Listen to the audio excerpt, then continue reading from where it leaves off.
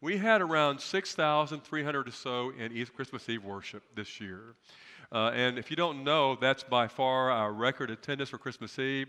First time over 6,000 in any worship experience we've ever had in our church. So you can just applaud that. What a great evening it was.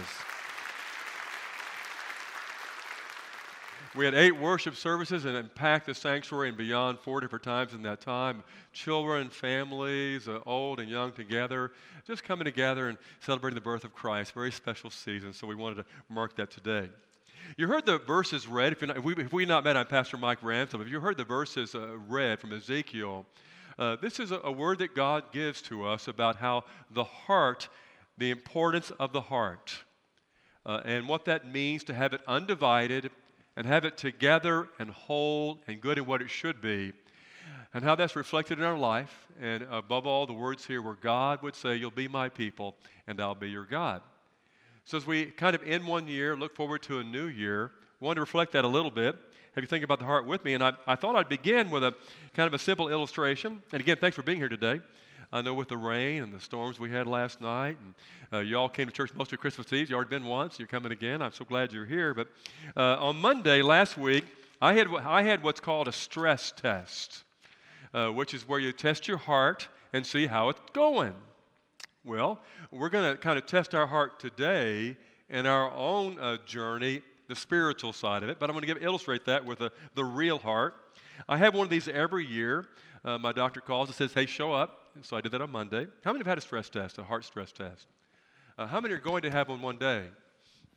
How many want to have one that never had? No, nobody wants to have one. But the way it works is that you walk in the door. It's pretty simple. Your heart's beating. You got that figured out because you're able to walk in the door. So far, so good, right?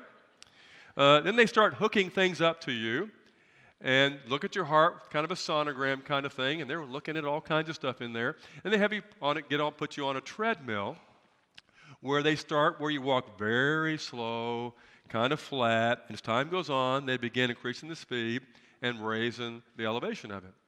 So you're climbing up the side of, a mountain, and running on the thing.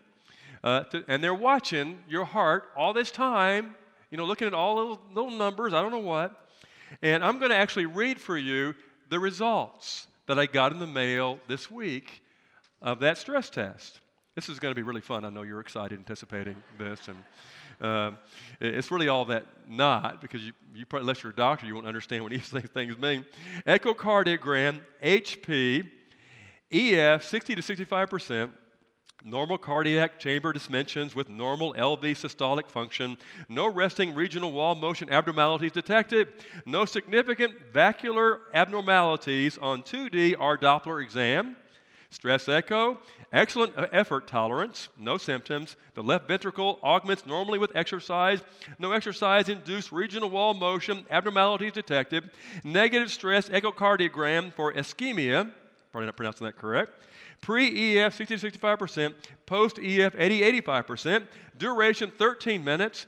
Percent of max HR, 99.37%. I don't know how they figured that out, but they did. That's the maximum heart rate. And some other sinus, Brady, interval, axis, QX, this stuff that, that's meaningless to me. But, now the interesting part is after I did the test, the doctor came in and visited with me, and he said, basically, you're fine. And so all that is saying that I'm fine, I guess. I'll see you next year. So here's my question. Are you fine? Are you fine? Are you okay? Is your heart okay? Especially, most significantly, in the sight of your God who created it in you. I'll read for you again just a couple of verses from the Ezekiel text, written to a people that weren't doing very, very well at all. Their hearts were not right. Their hearts were not good. They'd fallen far from God who loved them and created them, and a God they no longer loved. And so here's what God says to them. I will give them an undivided heart and put a new spirit in them. I will remove from them their heart of stone and give them a heart of flesh. Then they will follow my decrees and be careful to keep my laws. They will be my people, and I will be their God. So how is your heart? How are you with your God? How are you in faith? How are you in your soul? How are you in how you're viewing a new year? With hope? With enthusiasm? Anticipation? With God? Where were we with those things? Jesus said these words to his disciples many years later.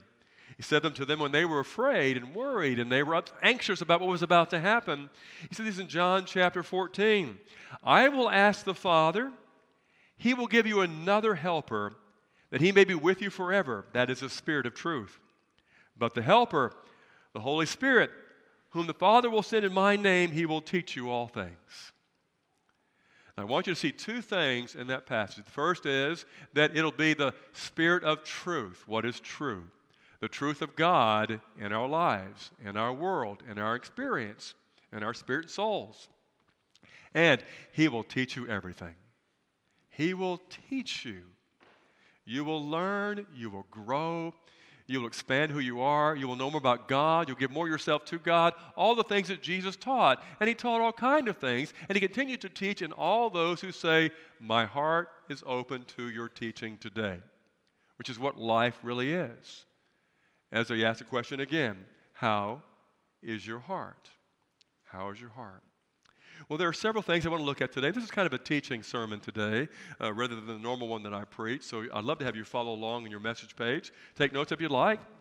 You don't have to do that, but it is a resource for you if you'd care to use that today.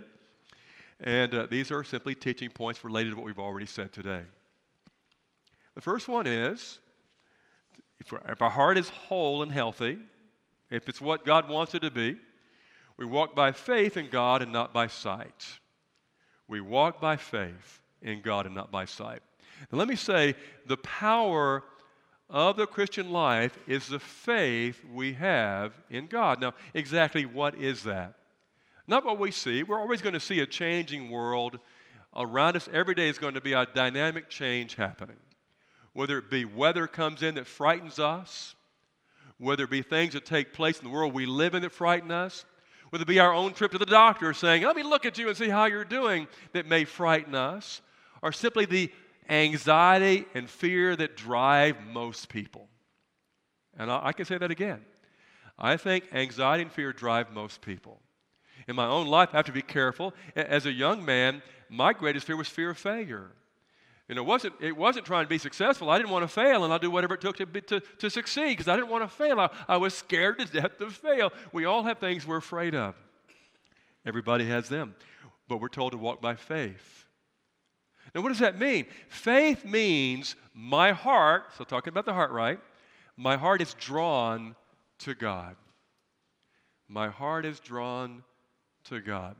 Now, for whatever reason, you come to church this Sunday morning on a rainy, cold, bad weather day, typically in between Christmas and New Year's, is not our highest attended Sunday. As you probably noted when you came in the door, I have no problem finding a parking place today, am I right? You got in the door with no difficulties. That's this day. It always is. And when you add rain and cold weather to it, you multiply that. But you got here. Something got you here. I believe that faith is, I'm drawn toward God. Doesn't mean that I'm a person who has everything figured out or knows everything, or I've got the faith that's monstrously huge and I'm unshakable. It doesn't mean any of those things. It means the God I trust is monstrously unshakable. The God that I trust is one that I can trust because I believe He loves me. That's the kind of faith we're talking about, being drawn toward God, and in that place, building that type of relationship with God where that defines the health of our heart, the health of our life. My heart's good. I have a walk with God. My heart's not good because I've lost God, or I'm no longer walking with God the way that I want to. Well, secondly, this heart that's working and healthy, it's a love for what God and who God loves. Love for what, and I'll add, and who God loves. And I believe for a long time that if faith is the power of the Christian life, love is the motivation. And there's no motivation in life, there's not really any life at all. There's motivation that moves us, that moves us day by day is what really moves us into the future, that helps us enjoy life the way that we want to, and God wants us to. So it's a love for what God loves. Now, what does that mean? We had a lady in our church that I knew many years ago, and actually ended up eventually doing her funeral services. Her name, I won't tell you her name, but she played the piano years ago for the church. Played for many, many years for the church. Reached a time as age went on that she couldn't do that any longer. She had Parkinson's disease as well and couldn't really do much of anything toward the end of her life. In fact, some of us would go to her house and sing Christmas carols, and she'd always have cookies made for us. Kind of lived in the country and had grown up as a country lady, and her husband had been a farmer before he passed away, and that's her journey. And I knew something about her family. I knew she loved her family. She loved her kids. She loved her grandchildren, because moms and grandmas love their kids and love their grandkids. They do. And that's how they see them. She saw her kids and her grandkids simply as people that she loved. That's how it works. Well, a couple of years ago, I went with our church family to do some homeless ministry in Fort Worth. We do on occasion. I went and actually led the Christmas worship, told the Christmas story there with our homeless ministry that many of you have been a part of. And I enjoyed doing that on occasion and did that year. And while there, this man came up, probably in his 40s, to visit with me, and that happens a lot. These are homeless people, and you look around you, here's homeless people. And they're here to get a meal. They're here maybe to have someone say, we care about you. They're here to be part of Christmas service, and all kinds of reasons that they are there. And you kind of see them that way. And it's hard not to see them any other way, to recognize there's more to people than just they are homeless, and who knows how they got to where they are. And this younger man, younger than I was, came up to me and he says, I know you. Really? He said, you did my grandmother's funeral. And he told me, I'm so-and-so's grandson. And immediately, he was different to me. He looked different. He seemed different. How I felt about him was different. Our conversation was different because I could see him for a moment through his grandmother's eyes. His grandmother loved him. I know she did.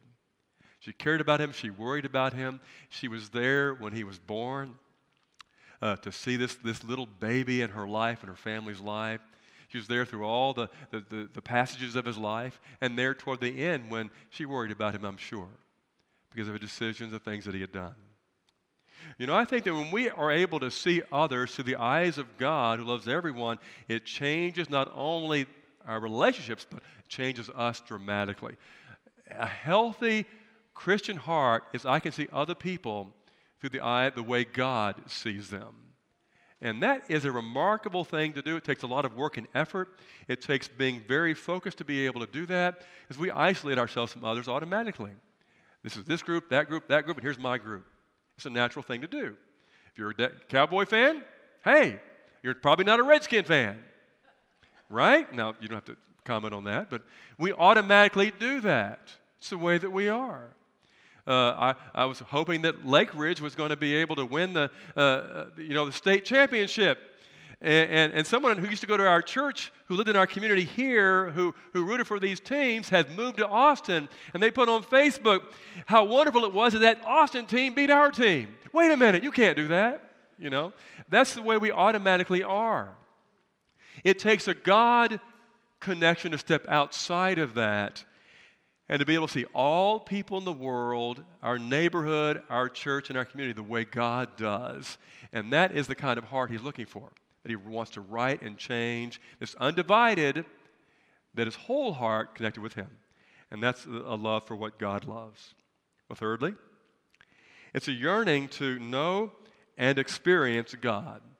A yearning to know and experience God. Talked about it before here, but I believe everyone has that somewhere deep within, but we can surely isolate that or ignore that or not pay attention to it. And yet that's there for us to have this sense of, I want to experience God in my life. And that's a change when we often think about our Christian faith, which is, I have a God who can perform the way that I want God to perform. He'll do what I want Him to do, act the way that I want Him to act, help where I want Him to help, leave me alone the rest of the time. We may not verbalize it that way, but that's often how we view our walk with God. And here we're talking about a different way of looking at life, where I thirst just to walk with God. As I've said on occasion, where walking with God becomes my highest value, nothing better than that. Just God with me walking with God. In that place of comfort and security and peace, it comes from a yearning to know and experience God and to foster that and to build that. That's what worship is about. Worship's that place we come together and say, I want to experience God in worship. Experience God in a gift or in a prayer or being present, focusing, making that decision to do that. Well, number 4. It's a thirst for righteousness and holiness. A thirst for righteousness and holiness. Now, what is that makes it so important? I believe that is a thirst for fellowship with God. I cannot just thirst for friendship with God without thirsting for the very core nature of God. And God's nature is holy and righteous. So if I want to thirst for God and walk with God, have friendship with God, I've got to want to be and live in holiness and righteousness. Jesus said it this way in the Beatitudes. He said, blessed are they that thirst after righteousness. He very simply said it. He clearly defined that. Oh yes, blessed are the merciful. Blessed are the pure in heart. And he talked about that being very much the heart that God has, and we connect with that heart of God, therefore we're understanding. So that's what God's looking for. And if I don't care about holiness in my own life, I cannot have the fellowship with God that I want to have. God's still merciful. God still hears our prayers. God still forgives our sin. God still accesses heaven for us by the work of the cross, the good news of the church. But I will never, ever have this friendship with God that I want to have until I want to reach out to the holy nature of God and how I live my own life and experience my own relationship with God. And that is paramountly important and way too neglected by most Christians and by the church today. So you have to hear that to really go further in what it is to have a healthy, whole heart. Well, next one here is, it's a desire to keep God's commandments. A desire to keep God's commandments. And I'm not talking about keeping God's commandments. It's a desire. I want to keep the commandments of God. I want to do that because of my love for God, God's love for me, my decision about how I want to live my life, a desire to keep God's commandments. Jesus said it this way. He said, if you love me, you will keep my commandments. That's not beating around the bush, is it? That's pretty specific. He says, hey, if you don't keep my commandments, I'm going to jump on you and your life's going to be a mess. No, he didn't say that. If you love me, you'll keep my commandments. That's all I want. It's good for you, blessing to me. Do that. And he talked at that same passage about a couple commandments. He talked about the Great Commandment, which is one he really reiterated from the Old Testament, but also continually talked about. I want you to love God. I want you to love your neighbor. That's what he told people to do. If you love me, you'll love God too, and you'll love your neighbor. And then he also mentioned several of the 10 commandments. Don't commit adultery, don't bear false witness, don't steal, don't covet. He talked about those as well. He said, if you love me, you'll put your heart into, this is what you'll want for yourself. This is what you will try to obtain in your life. This is what you'll try to achieve and accomplish and possess and even consume in your journey as a follower of Jesus Christ. It's a desire to keep God's commandments. The next one is having a grateful and humble attitude. A grateful and humble attitude. I think with this one, we are never more like Jesus than when we are humble. We are never more like God's Son on this earth, where Philippians says he considered equality with God a thing not to be grasped, but made himself a servant. He had the right, of course, to be served. Instead, he chose to serve. Humility was his way. So we are never more like Jesus than when we are humble in all the ways humility is reflected in our life. And it's hard to do. It's hard to do. On Christmas Eve this year, as I said, we had well over 6,000 people in worship. And I love Christmas Eve worship. I love that time when Pastor David preached to 4 services, and I preached to 4 services as well. 8 o'clock, 10 o'clock, 11:30 on Christmas Eve. I love doing that. And, every preacher likes preaching to lots of people. Why would you not like doing that? I mean, it's great. Tell people about Jesus and God loves them. It's Christmas, and everybody smiles typically, and you do all those kind of things. So you love doing that. But, if I look at the high points of my ministry, it's not that. And, of course, that only happens once a year anyway. So that's my high point. It doesn't happen very often. We're talking about humility and what that means. I remember being in Zimbabwe, our very first mission trip there for Zoe Ministry. Your offering on Christmas Eve will go toward that. We've given over $1 million to Zoe Ministry so far in the years past up to today. We don't know what that offering is yet. I can guess what it is. It'll be a lot. You're a very generous church. You love serving God in the unique way of offering blessings to people, to kids in Africa and other places. We're excited about going beyond that now to Guatemala, as well as India, to three continents we will serve through Zoe Ministry, and significant giving and life change for people. My first trip, though, one of the things that we did then was we were just beginning to give, and so at that time we were only giving really food to starving kids. And so this was a food mission, and we were there also for medical resources as well. And I remember being there, and the food showed up. It comes in big bags. This is what they ate every day. The only food most of the kids had was one meal a day, they called porridge. There's a very English influence in that part of Zimbabwe, so they called it porridge. And it had some peanut butter in it, as well as some other food sources. It's supposed to be 100% nourishment that you needed to survive, which is really all that it was. And when it came in, I got to go over there and help carry that food in to the very rustic kitchen. I remember every bag that I carried. And after a while, the kids wouldn't let me carry anymore. They kept taking the bags from me. They wanted to do it instead, so I let them finally do that. But every bag I carried, I thought, now this is real. This is real here.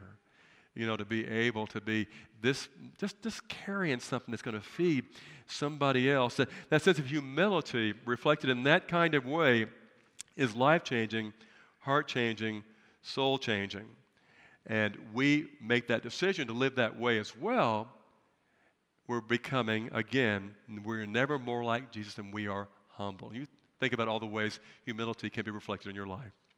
The next one, much like this one, there's a willingness to put others ahead of ourselves. If a grateful and humble attitude is being like Jesus, then a willingness to put others ahead of ourselves is pure discipleship. And the word discipleship means to be a follower. We are disciples of Jesus Christ. If you're not, hope you'll make that decision. Make him your Savior today and say, I'm going to follow Jesus. You'll make no better choice in life than that one. Made it long ago, never regretted for 1 second choosing to follow Christ. It's willing to put others ahead of ourselves. This is pure discipleship. If you see life that way, then it's unending what your life can be and do. In the same way, in that same truth, it reflects how we experience God ourselves and the health of our own heart that so easily dies, so easily wears down, so easily loses its ability to help us live the way God calls us to live. Pure discipleship. I hear people sometimes say to me, well, I don't feel called really to do that. And they'll have something that they feel like they're not called to do, which I know typically means one thing: I don't want to do it. If someone says, I don't feel called to do that, that means I don't want to do it. Or it means I've never done it. So it's outside my frame of reference. I don't see that part of the world.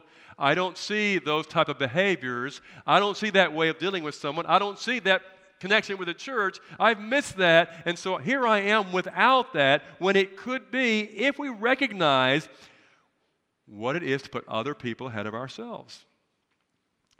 Free-willing sin just might be personal benefit and pleasure over anyone else's need or value.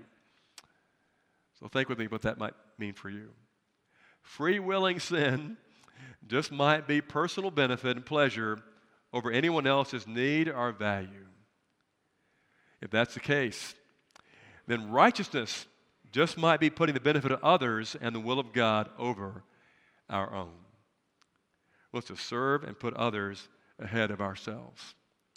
You know, one of the things we did many years ago was we gave people who wanted to a test that they could discover the gifts of the Spirit they had. And there are many gifts of the Spirit the Bible lists, fruits of the Spirit as well, but many gifts that are listed. And people would take the test, and we'd say, okay, you're this one A, and you're this one too, and you're a little of this one, and that's your gifts. And after a while, I thought, I don't like that test, and we quit doing it. For one thing, when I took it, I always came out the same way. I came out as a pastor and preacher, and a teacher. Well, of course, it's what I do, But if I took that test when I was 19, I wouldn't have come out that way. I'd have come out anything but that because I never had tried it. Until I actually experienced God using me in a particular way, I have no idea I really have the gift at all. But we find ourselves typically limiting how we relate to the world we live in the kingdom of God because we do that automatically and we don't allow God to use us for more and more. After about the 10th test where someone worked in an office and they came up with administration as their only gift, I began to realize that's what they do, so it's going to show up as a gift every time. But I know that these people have more gifts than that. But they didn't know. They never tried it, never thought they could do it, never imagined connecting that way.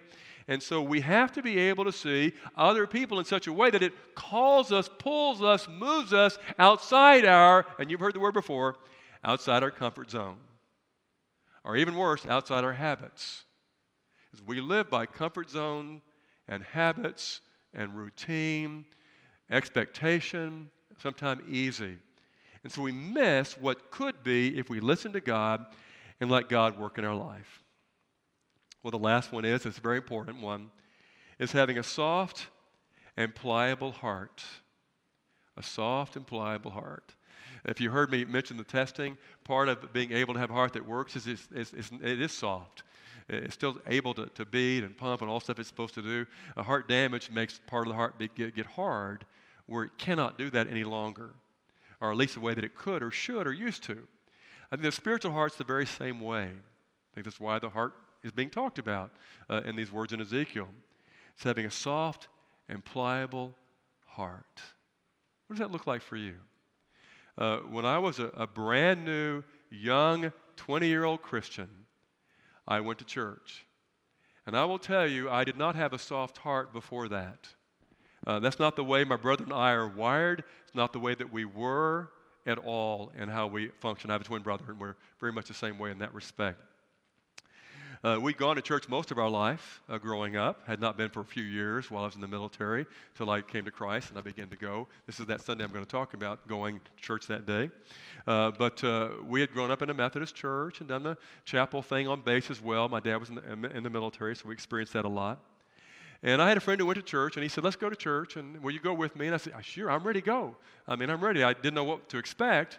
And he took me to a little country Pentecostal church in Georgia. Now, does anybody here know exactly what that means? Pentecostal Church of Georgia, many years ago in the country. A few may know what that means. A few know what that means. Now, by the way, that's serious church, by the way. This is real serious church, But I walked in the door and I said, hey, whatever.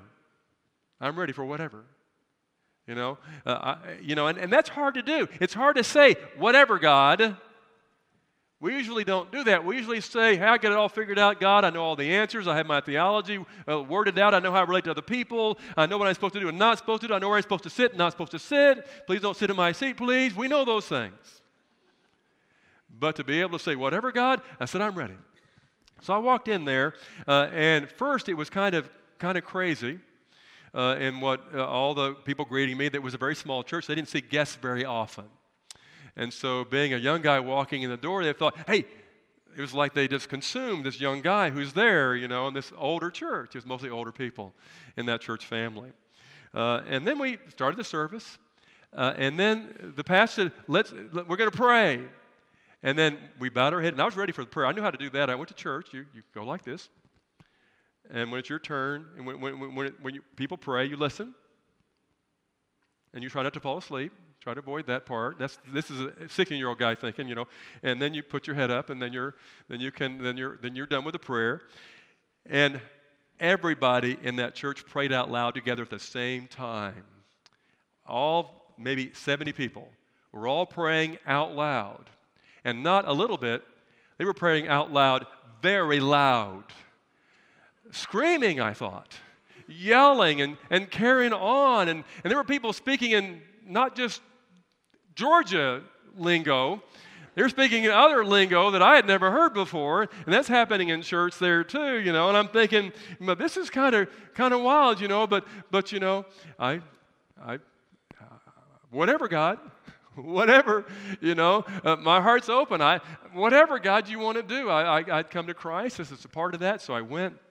I remember when we left that church some months later, they transferred our entire military base, so we had to leave, that they had a big cake that they had made for my last Sunday, and it said, the Lord giveth and the Navy taketh away.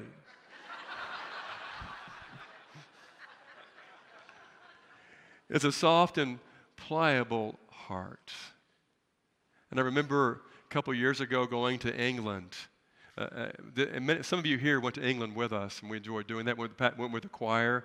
We sang lots of places. It was kind of interesting to sing in some really old Gothic, extremely Gothic churches that had drums and guitars and screens at the front of those old Gothic churches.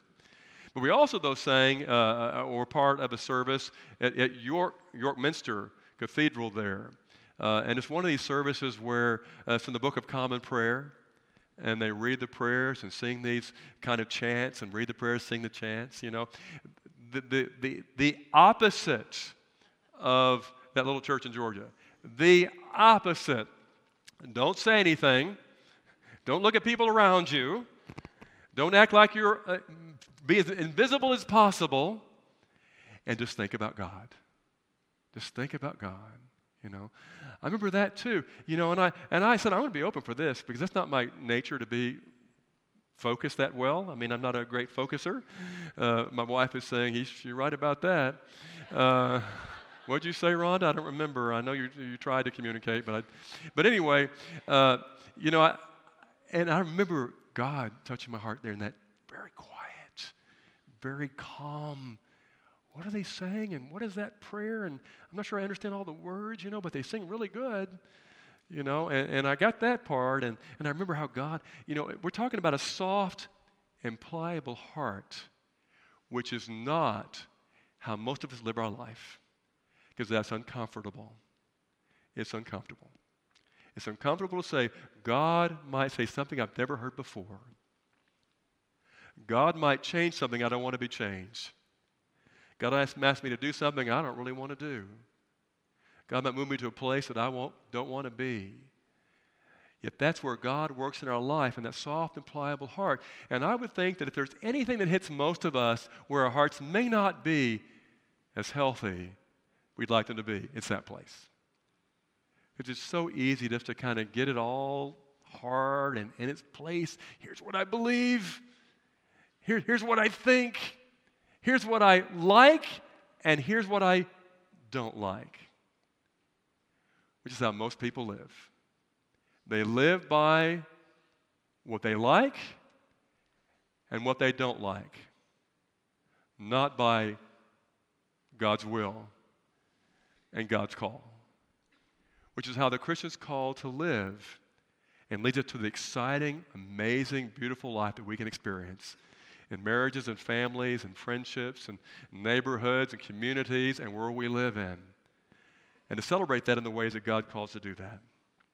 So I go back to the original premise for the message today, and I read for you the stress test results, which there's a doctor or two in service today I see out there, so you know what I'm talking about. The rest probably don't.